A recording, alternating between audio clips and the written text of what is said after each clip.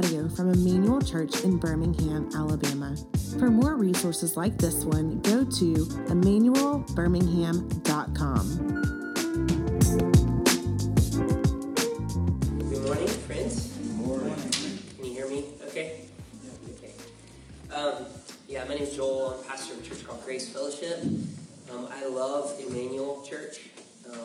I love your leaders. Emmanuel people have been dear friends to me. Our churches, Grace and Emmanuel, belong to the same network of churches, if you're familiar with that. So it's a joy for me to be with you. And this morning, I'm going to lead us really with just a few thoughts from Psalm 23. Psalm 23, as you know, is a psalm that just expresses in beautiful terms just the tenderness, the goodness, the gentle care of our God. I don't know about you, but on a somewhat dreary fall morning, with some of the pressures and stresses that I personally feel, some of the uncertainties that I'm experiencing, I'm personally sort of in the mood for Psalm 23. So that's good for you too. So I'm going to read the entirety of the psalm, but we're really just going to focus on verse 3, and in fact the back half of verse 3, the part about God leading us in paths of righteousness. So let's look at this together. Psalm 23, I'll read, and may you hear and listen closely to this God's word to us and for us this morning. The Lord is my shepherd, I shall not want. He makes me lie down in green pastures. He leads me beside still waters. He restores my soul. And particularly for this morning, He leads me in paths of righteousness for His name's sake.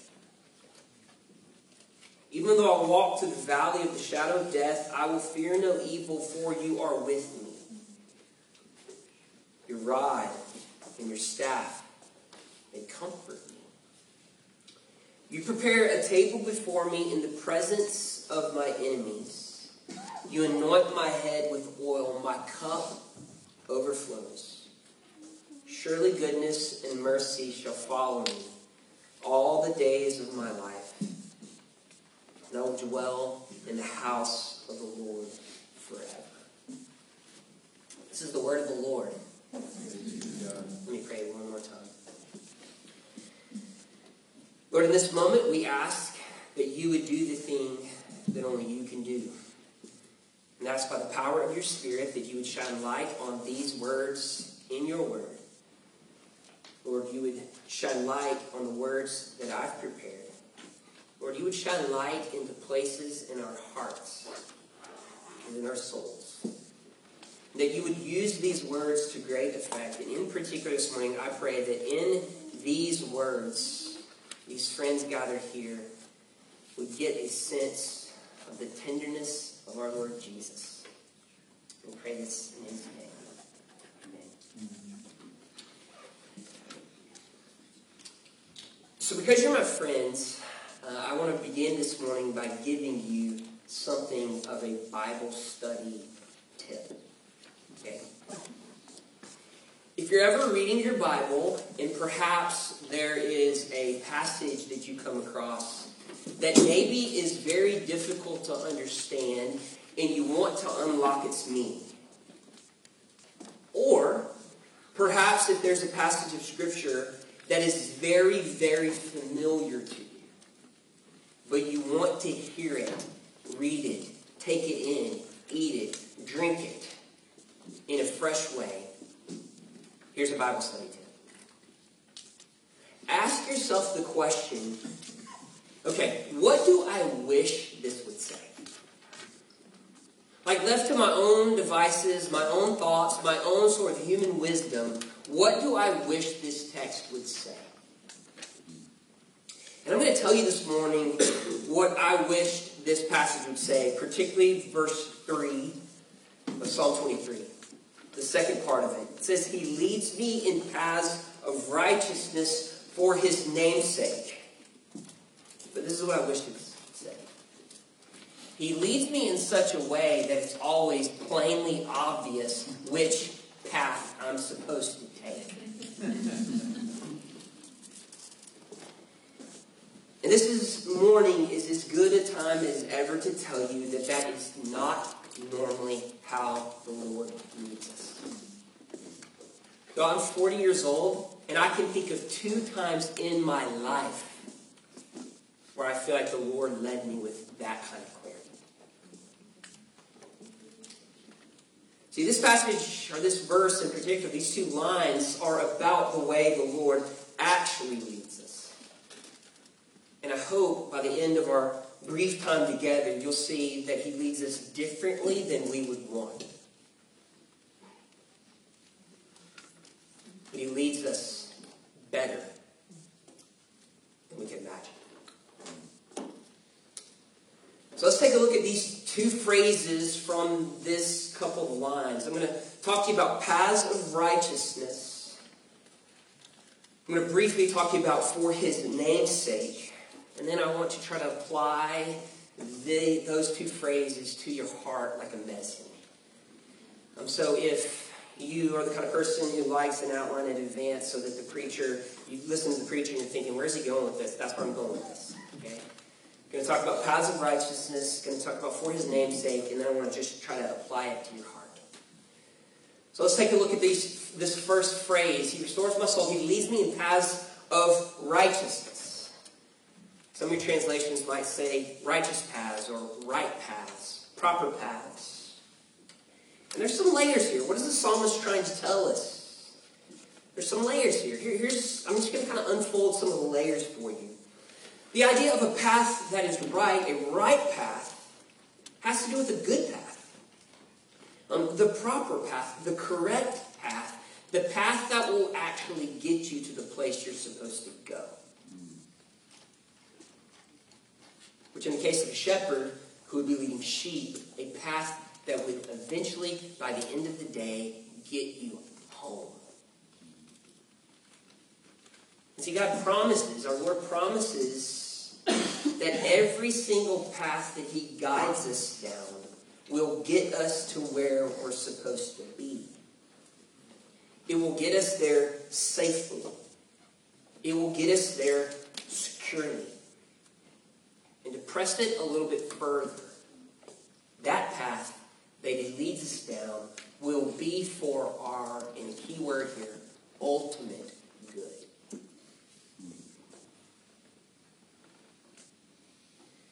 Here's another way to say it. Every path that the Lord leads us down will never take us down a road that is not ultimately good for us. So when my oldest son was in kindergarten, when he first began kindergarten at the local elementary school, it was a really difficult, painful experience for him. He struggled with sort of enormous anxiety to walk into this big school. It was one of the things where, and if you're a parent, you might have experienced this before, but when we would pull up to the carpool, he wouldn't get out. And the problem is in the carpool, you got to get out. Like, you can't wait alone. I mean, we're moving through here, and if they delay, I mean, it's just like people start honking, and school officials start, it's just, you got to get out of the car. But he wouldn't. And I'm driving, and I say, you got to get out. And he's like, kind of like, you can't make me. And he was right. So on more than one occasion, I had to pull out of the carpool line, talk, beg, plead, bribe, all kinds of other things. Like you just got to get out of the car. It came to the point where I would have to pick him up and physically take him to the front of the school, sign him in, open the door, and physically shove him into the room and close the door back behind him. My little 5-year-old boy was just battling some deep anxiety. Now we began meeting with the principal and his teacher, a couple other officials at the school, and my wife and I, behind the scenes, were guiding him into just the right path for him. That was going to be for his good and his flourishing.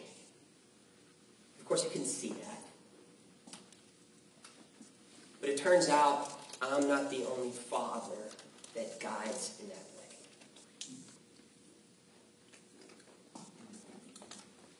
Now notice when I say that he leads us down paths that are for our ultimate good. Ultimate good. Leads us down paths that will get us to where we need to go, ultimately. Okay? Notice I'm not saying a path that will be easy for you to walk. I'm not saying that. I'm not saying it will be a path preferable for you. I'm not saying that it will be just super light and free. I mean, look at where the path leads next, through valleys of the shadow of death. I'm not saying that you'll necessarily see the ultimate good on the other side. Immediately.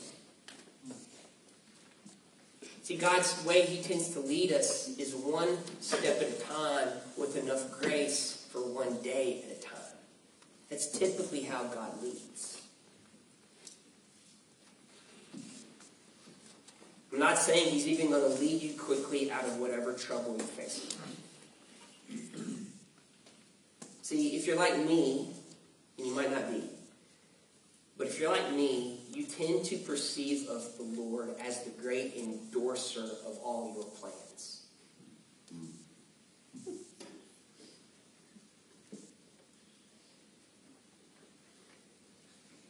Now listen, and this is precious. Because God is committed to only leading us down paths that are for our ultimate good, he at the same time has to have another commitment, which is to take any not good thing and begin to work it for our good. In other words, he becomes a God, a Lord, who redeems every difficult thing. One of my favorite hymns is a hymn called How Firm a Foundation. And one of the most precious lines in it, it announces that our God is a God who sanctifies to us our deepest distresses. In other words, he takes the painful, difficult things, he reworks them in such a way that he gives them back to us somehow, ultimately as blessing.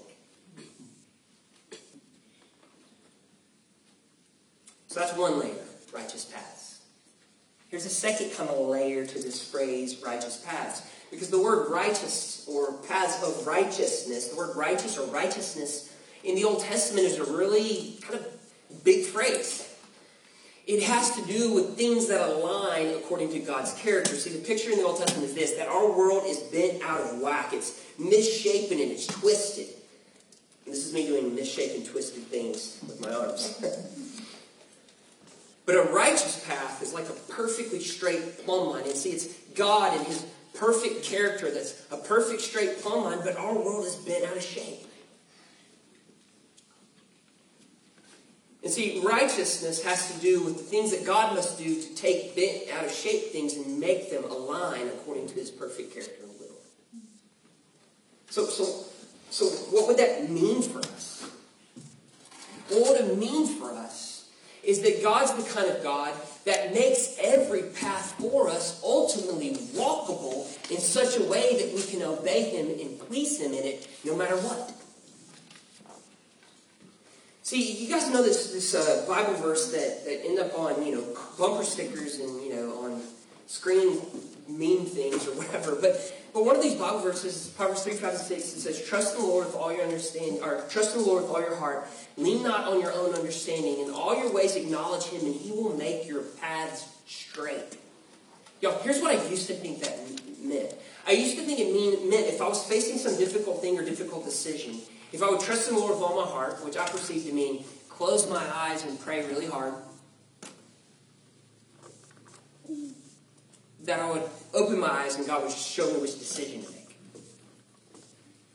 Perhaps, in my room there, some writing would appear on the wall to tell me what I'm supposed to do. Or I would suddenly see a sign of something, like a friend would call and use some sort of word that prompted me to realize that God was trying to send me. I used to think it meant stuff like that. But see, what it actually means is as we've been walking a road, however arduous it might be, he promises to meet us with grace there so we can walk it. Which is a very different kind of promise.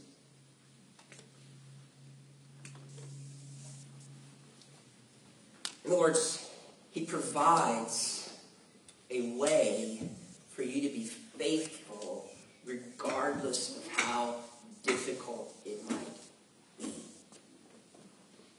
There's always a way to be obedient. There's always a way to be faithful. So that's paths of righteousness. That's his first phrase. And now this second phrase. He leads me on paths of righteousness for his name's sake. See, in the ancient world, the world of this text, wealthy landowners would have land and they'd have flocks of sheep or goats or cattle or whatever. Or I guess a cattle weren't a flock, a cattle would be a herd. But they'd have livestock, and wealthy landowners would hire a shepherd to tend to the sheep. And see, that shepherd's entire reputation, professionally, as well as personally, traded on that shepherd's ability to get the sheep home, to tend to them carefully, to give them everything they need, to protect them with great vigilance. The shepherd's entire reputation, professionally, personally, was staked on the shepherd's ability to do that well. And that's actually what the Lord is saying here. Put it this way. God has staked his very reputation on guiding you properly. He's staked his entire sort of divine reputation on the fact that he will care for you with tenderness. He staked his entire divine reputation that he will protect you from evil. He staked his entire divine reputation on the fact that he won't let you go down a road in which he'll leave you alone. See, this is God's way of saying that he doesn't want people to get the wrong idea about him. That he'd be the kind of God that would leave his sheep just to walk some difficult road while he, goes about running the universe or whatever. This is God's way of saying that he doesn't want to be misunderstood as the kind of God that would not guide us rightly. I'm a person who hates being misunderstood. So does God. In other words, and I really want you to hear me this morning.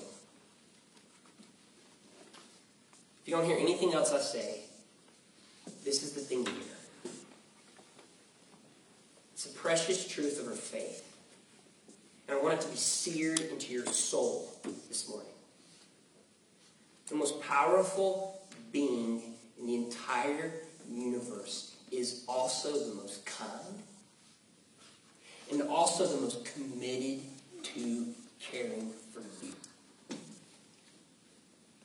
most powerful being in the entire universe is most kind and most arduously committed to tending to you. So paths of righteousness. He leads us down paths that are for our ultimate good. Not easy, not what we'd have chosen, but for our ultimate good. And this idea that he leads us down paths in such a way that they become walkable. We can obey him through it. And the fact that he does this for his name's sake. The fact that he stakes his entire reputation on these things. These promises of Psalm 23:3, of course, find their yes and amen in the person and work of Jesus. And let me just talk to you about that briefly. See, it's Jesus Christ. And this is Jesus we're talking about. It's Jesus Christ who becomes incarnate in human skin and walks all the same roads that we do. This is Jesus who knew what it was like to be rejected, who knew what it was like to feel alone, who knew what it was like to feel the overwhelming assault of the devil. This is Jesus who knew what it was like to be misunderstood, to be abandoned by family. This is Jesus who knew what it was like to be abandoned by friends. This is Jesus who knew what it was like to live in a frail, broken, decaying human body. The book of Hebrews tells us that Jesus Christ is a perfect, sympathetic high priest, able to sympathize with us in our every weakness. Let me tell you, friends at Emmanuel, what that means. It means if you were to sit down and have coffee with Jesus Christ, and I don't actually know if Jesus Christ drinks coffee, but if you were to sit down and have coffee with Jesus, and you would tell him about the difficult, painful realities of your life, the real things, Jesus Christ could look back at you and he could say to you, I know. If it has not happened for you already, it will happen to you at some point, where just knowing that he knows will be an overwhelming comfort for you. Just knowing that he knows. Secondly, Jesus Christ, these promises find their yes and amen in Jesus Christ, because it's Jesus Christ who's secured our ultimate safety. See, the Bible teaches us that when Jesus goes to the cross, that he defeats and he destroys the power of the devil. That he triumphs over his enemies. That he gives us, he buys for us forgiveness for our sins, union with himself, life forevermore that we get to taste in this life and in increasing degree in the life that is to come. And as if that were not enough, it's our Lord Jesus who promised us his Spirit as a comfort to guide us, to walk alongside of us. And again, this will be a tremendous gift to you in pain and suffering. All right, finally, I want to take the things I've told you and I want to try to press them into your heart. Apply them like a medicine.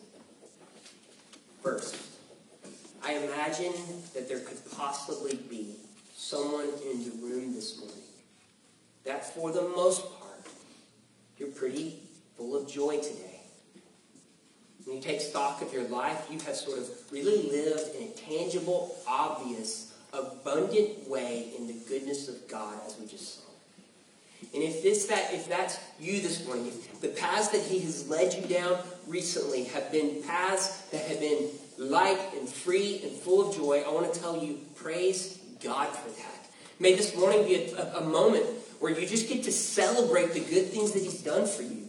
You get to come to this table with just great thanksgiving in your heart because of the ways in which he's led you. I'm telling you, praise God for that. It's necessary. It's hard for me, Joel Busby, to feel joy. This is a little bit of a side note. It's not in the notes. But it's hard for me to feel joy. And here's why. Because when I feel joy, I'm afraid that something bad's going to happen that's going to take it away from me. But I want to give you permission this morning to feel joy. It's really important because there are going to be moments where the path will look different for you. And it's moments of remembering when it looked like this for you that will help you when it looks like that for you. Does that make sense? So if you're here this morning and you're just so deeply thankful for the paths he's led you down recently, praise God. Now, secondly, there may be someone in this room where you're not exactly great with the ways in which he's led.